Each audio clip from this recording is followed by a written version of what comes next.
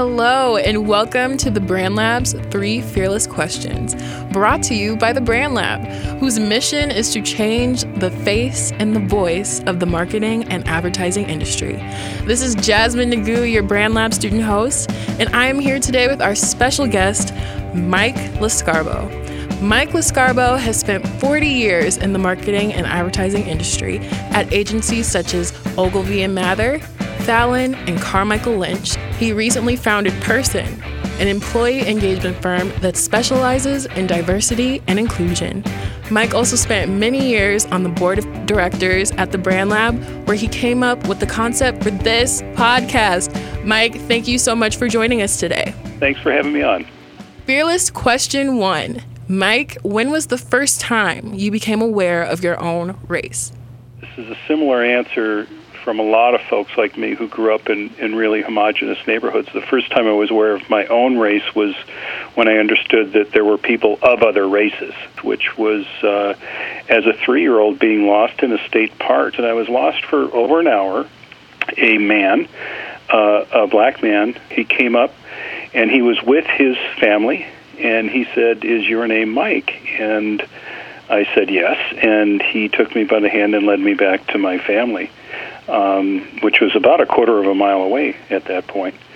And, I don't know if it was the fact that he was with his own family, where my little 3-year-old brain, I realized, there aren't just black people, there are black families. That's a thing that you get from your parents. I don't know what clicked for me, but that is my very first memory of realizing my own race, by way of realizing, I guess, even what race was.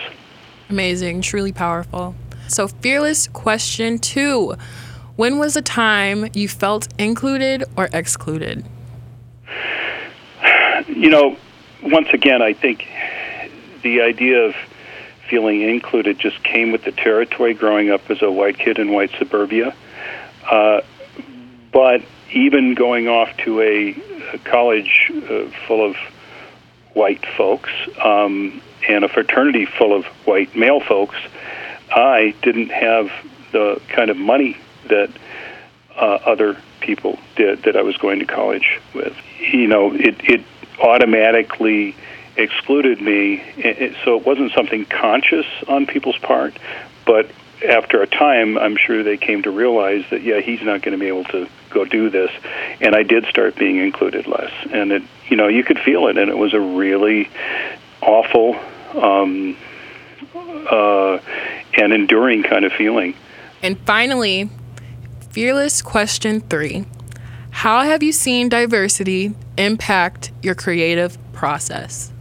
When I was at an agency called Fallon, in kind of its creative heyday, there were several of us who were very high performing, but we worked with the same 1 or 2 people all the time. And I remember a really talented guy coming in, and they assigned this guy to work with me on an ongoing campaign where I had a way I did it, and, we had our sort of approach that worked. And the first thing he did was kind of challenge me on, well, what if we didn't do it that way this time? And I remember thinking, well, what if you just listen to me? we do it my way. But I'm so glad I hesitated and really heard him out.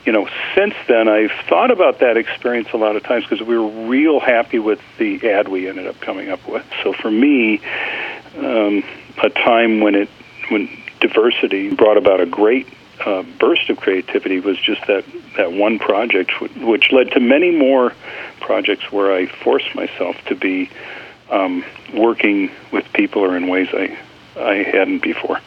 I think it's interesting when people from different backgrounds and all from different walks of life, when they get together in a room, I think that's when the best creativity happens, rather than when it's just a group of people who are all the same. So I definitely see your point that it brings a definite new thinking and a new process and things that you normally wouldn't think of yourself. So I definitely understand. Yes. And I do want to point out, though, that almost always, while we all know that intuitively or intellectually, emotionally, almost always it feels awkward at first. For sure. It feels like wait, let me try to explain to you how I'm thinking again so that you can just come all the way over to that. And that's, if you can forego that initial instinct to try to get people onto your side, you can arrive at a third very interesting place, much more interesting than you would have on your own or going all the way the other way with someone else's thinking. Thank you so much, Mike Liscarbo, for taking the time out to answer the Brand Lab's 3 fearless questions today. Thank you for having me. And as you know, taking a time out for me isn't as difficult as it used to be, so call anytime. Well, thank you. Enjoy the rest of your day. All right, see ya. This has been the Brand Lab's 3 Fearless Questions, produced by students of the Brand Lab who participate in classes and internships aimed at changing the face and the voice of the marketing and advertising industry. To continue this conversation, use the hashtag 3FQ and learn more at thebrandlab.org/fearless.